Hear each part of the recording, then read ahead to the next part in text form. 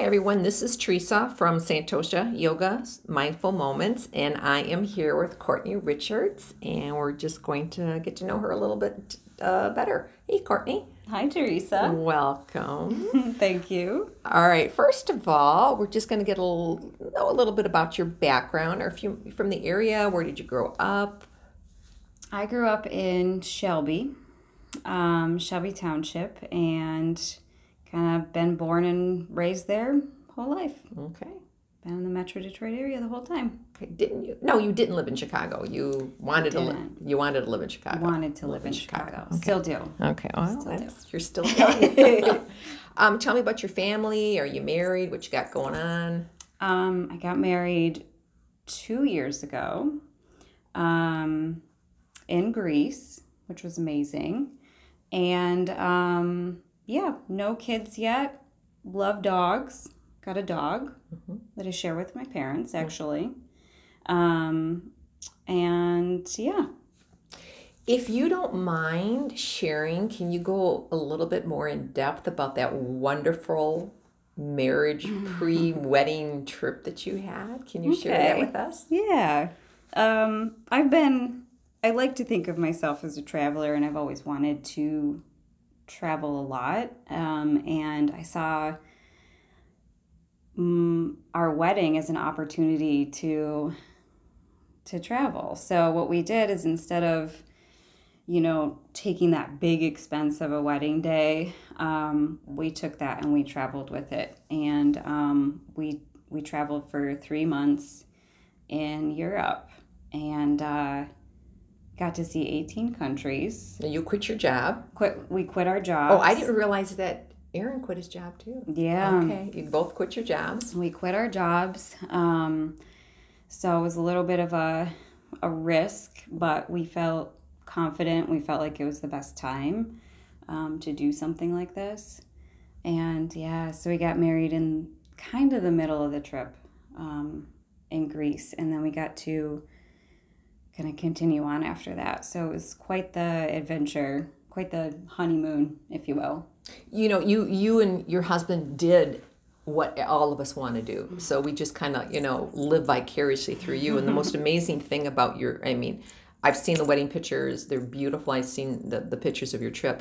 The most amazing thing to me was that you packed for 3 months away in a backpack. Yeah. That blew my mind backpack. when you talk about living simply. Yeah. Yeah. I mean, I'm actually like a person that loves to shop and things like that. But it was an opportunity to scale back, and yeah, it took me some time to pack and really figure out what do we need for all these different climates and so forth. But how can I make this work so that we don't have much to carry around? And yeah, it makes you realize you don't need a whole lot. In yoga, there's a teaching called Apriyagraha, non-attachment. And you, I think, just practice it to the 10th degree. That's amazing. 3 months with a backpack. Thank you. Of everything you needed. Yeah. That was amazing. Yeah. So how did you come to yoga? What was your first class like? Where did you take it? What did you think about it? Yeah. Wow. It was kind of happenstance, but I think we all feel that yoga really drew us there. But my best friend was dating this guy who was a yoga teacher at Red Lotus Yoga in Rochester. And we didn't know where it was or anything, but at the time it was on Rochester Road. And we were driving down Rochester Road and saw it. And, it was close to me, pretty close. Rochester, Shelby, pretty close. And I was just like, I wanted to try yoga. Let's go. And at the time they offered a free week if you were a new student. And I went 3 times, I think. Just loved it immediately. And Jody Cleaver was her name. She was my first yoga teacher. Incredible. Just I loved it immediately. So after that free week, I was in college. I was really broke. But I took about a month to figure out how I could work out going to yoga regularly. And the next time I stepped into the door, I signed up for the monthly unlimited package. Yeah. And you were hooked. And I went as much as I could. And then you took your teacher training there with Brian. I did. At Red Lotus, yeah. And that was just 6 months in. So wow. Okay. Yeah, I was in right away. I got so much healing, so much change for me. And I don't think that I ever saw myself teaching, but I took training and it was kind of painful for me from my shyness and all of that. I was just at the really hard place in my life. But teacher training shifted so much for me that it just made sense to keep going and to teach. Yeah, excellent. I think I said this too in Jennifer's interview. I say it all the time. If I had a nickel for every teacher during teacher training that says, yeah, I don't plan on teaching, and then before you know it, we teach, because it has definitely changed our lives. What style of teaching, or how do you I know you're teaching, as all of us, our teaching evolves over time. And what's interesting is you started teaching at Santosha kind of sort of when we first opened up. Yeah. And then you got into corporate. You started working at Lululemon, and bottom line is it was too crazy for you to teach here. And then we've come full circle, because here you are back again on Friday mornings, which is where you originally started. Yes. Was on Friday mornings. So we're very grateful to have you back on Friday mornings. So happy to be back. But how do you feel that your teaching's evolved or changed? Oh man, it's changed in so many ways. I mean, simple things to when I first graduated teacher training, I would stand at the back of the class a lot. Oh, really? I would walk around, but I would stand at the back of the class a lot and kind of lead from there, because I didn't want to be seen, or I couldn't feel like I couldn't deliver my message with people looking at me. So that's shifted a lot. But as far as the structure of the class, I don't know. I'm an explorer, I think, by nature. So I've been to so many different studios and teachers, and they've all shaped me. You and I are similar. I mean, we have many talks after the Friday classes, but you and I are similar in the way that I think that I don't have a lot of teachers have one teacher, one mentor, one guru, which I totally respect. And I think you and I are of the same, that one, we take a little bit from column A, a little bit from column B, a little bit. Whoever inspires us at that time and speaks to us is who we draw our energy and who we draw our inspiration from. Yeah, precisely. Yeah. And it's a good thing. It keeps it interesting, definitely. What is your favorite style of teaching or level of class? I would say, I mean, if you want to talk about level, I would say a good medium, like a level 2. I tend to like slow flows because I just like to move slower. I like to feel the postures. I like to have a good solid 5 breaths in a pose, if not longer. I agree. So I do, of course, I do teach that way because that's what I would prefer out of a class. What? And I do the same thing. I teach how I want to be taught to. And that's a good thing that we have all different flavors of teachers here. Yeah. Is because every student needs something else at a certain time. So, but the way I teach is the way I want to be taught to. So nice, low and slow. Do you find yourself reading a lot of yoga related stuff, or do you get a chance once in a while to read something non-yoga related? Or are you like me? Do you have 10 books on your nightstand? Yeah. All different, levels of finished and unfinished? Yep. I have a good stack of books. Yep. different levels of reading into them. I think when it comes to nonfiction books, I don't have a lot of yoga specific ones, but I do love the works of like Brene Brown, Eckhart Tolle. Actually, I get a lot of inspiration from Oprah. Nothing wrong with that. Her reading list is phenomenal. And because of those types of, for me anyway, those types of authors, like the work is deep, so I take my time, and that's why they go unfinished a lot of times. And that's okay. Sometimes a common thread among yoga teachers is yoga teacher burnout, because we're putting so much energy into our class and our planning and making sure the students are okay that we forget about ourselves. And unfortunately, it's common. What do you do to keep yourself? What do you do to feed Courtney in that respect, emotionally, physically, spiritually? I would say, yeah, it's easy to, especially when I had a couple years there where I was teaching full time. So that would be anywhere from 10 to 20 classes a week. That's crazy. Wow. And that was really taxing, but I would say that I had to make my practice a priority somewhere in there. And that's always the fallback. It's like if something's awry in my life, I need to go to yoga. Correct. Like I'm not going enough. I'm not sitting and practicing enough, or sitting in meditation enough. Yeah, excellent. It's if we can't help our students, we can't help our Sangha or community unless we're balanced ourselves. And then we have to push that ego aside of saying, hey, I'm teaching 10, 20 classes a week, look how cool I am, but I'm exhausted, stressed, burnt out. So you have to understand that everybody has to practice self-care. Everybody has to practice self-care. Yeah, and it's easy to, like, if you're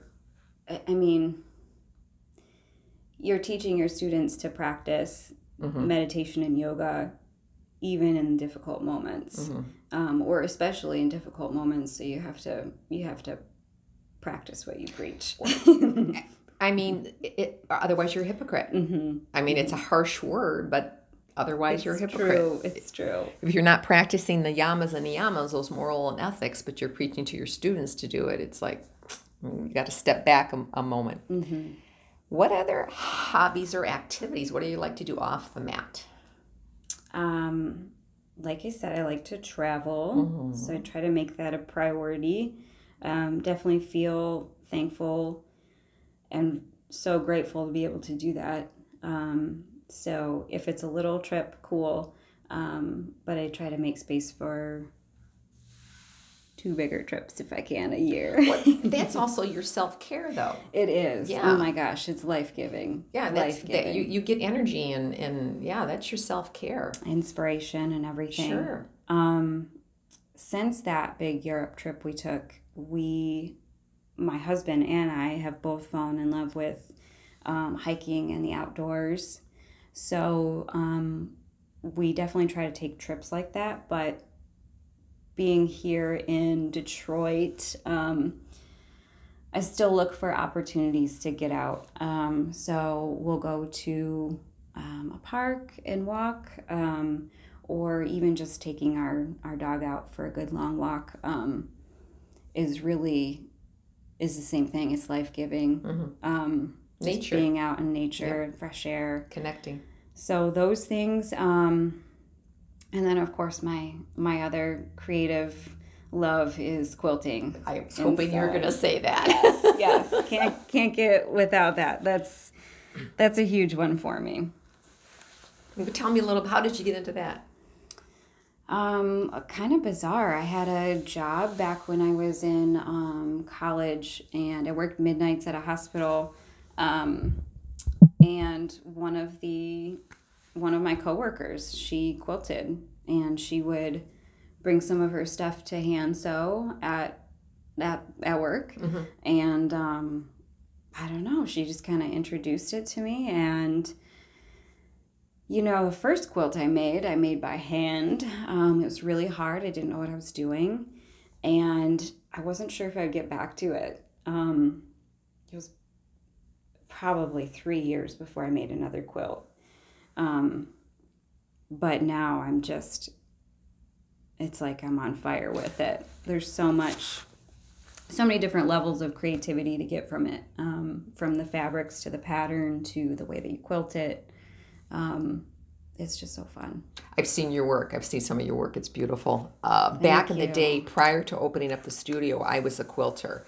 And then owning the studio came into my life, and I've kind of had to push that back to the side. But that's okay. I'm going to get back to it. Yeah. I still have everything. I want to see those quilts too. Well, I've never brought the book in. Mm-mm. I'll bring the book in. Yeah. I have a book of the quilts that I made. But the thing that used to, I found that quilting, I did quilting before I got into yoga and meditation. Mm-hmm. And then I found that quilting was meditative. Mm-hmm. It's like, oh my goodness, I've lost track of time. I feel peace and calm for the most part, unless I had to rip something out. Of course. But, and the other thing too is you would take this fabric and you would cut it up in all these bizarre shapes and you put it together into this beautiful piece of art. And I always related that to us. We come to yoga, we're kind of all these odd shapes, and then yoga helps us put ourselves back together in this beautiful piece of art. Yeah, so, that's a great way of I looking know, at I love it. I love it. Yeah. One of these days, I'll get there. Now, I know this is maybe hard for you with all the traveling that you've done. What's the favorite place that you've been to? The most beautiful place you've been to? That is really hard to say. I don't know. We just went on a trip, a couple weeks ago. We went to Banff, the Canadian Rockies. And even though it's fresh in my mind, so it could be just that, I do think that it is, I want to say it's my favorite place that I've been so far. Oh, beautiful. And you've been to, you said 18 countries. Mm-hmm. That's beautiful. Mm-hmm. All right.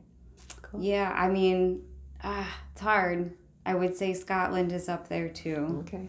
Scotland, Italy, Banff. Banff at first. I think so. Okay. I think so. What's the best advice that you've ever been given? Oh, geez. My goodness. I don't know.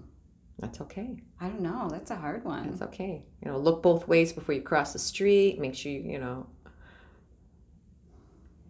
Tell you what, let's put that on pause. We'll put that question on pause, and maybe we'll come back to it. Okay.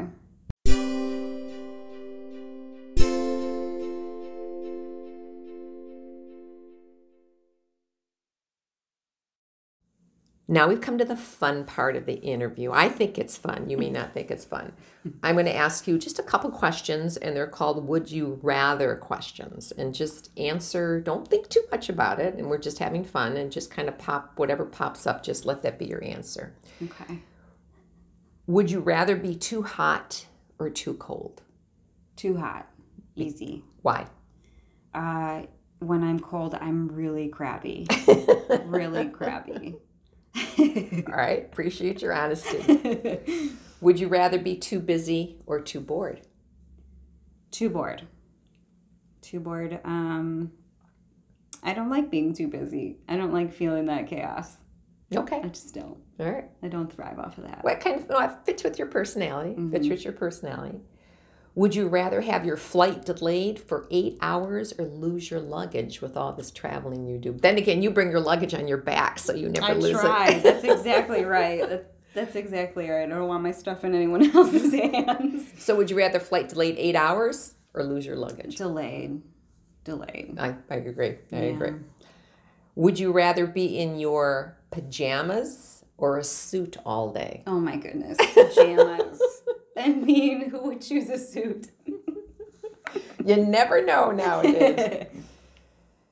Would you rather go on a cruise with friends or with your spouse? Spouse.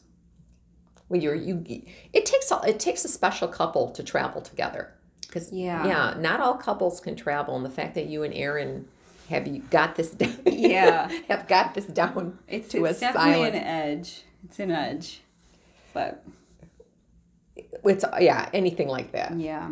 Would you rather spend the night in a luxury hotel room or camping surrounded by beautiful scenery? Camping.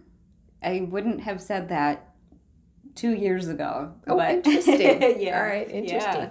Now, when you guys went to the last trip to Banff, did you camp or did you We did an RV, so kind of camping.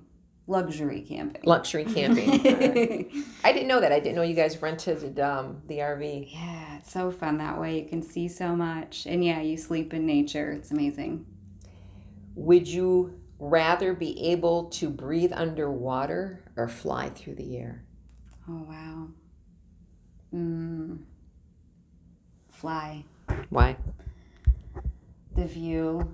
Oh, okay. I want to say swim for the view too, right? There's There's a world a world underwater we don't know. Yeah. But yeah, to have the view overhead like a drone, to be able to see the mountains from above, that would be insane. Would you rather have a cook or a maid? A cook, for sure. You and me both. Yeah, just make me all the nutritious meals. So I'm going to go back to that last question that we put on pause. What was the best advice you've ever been given?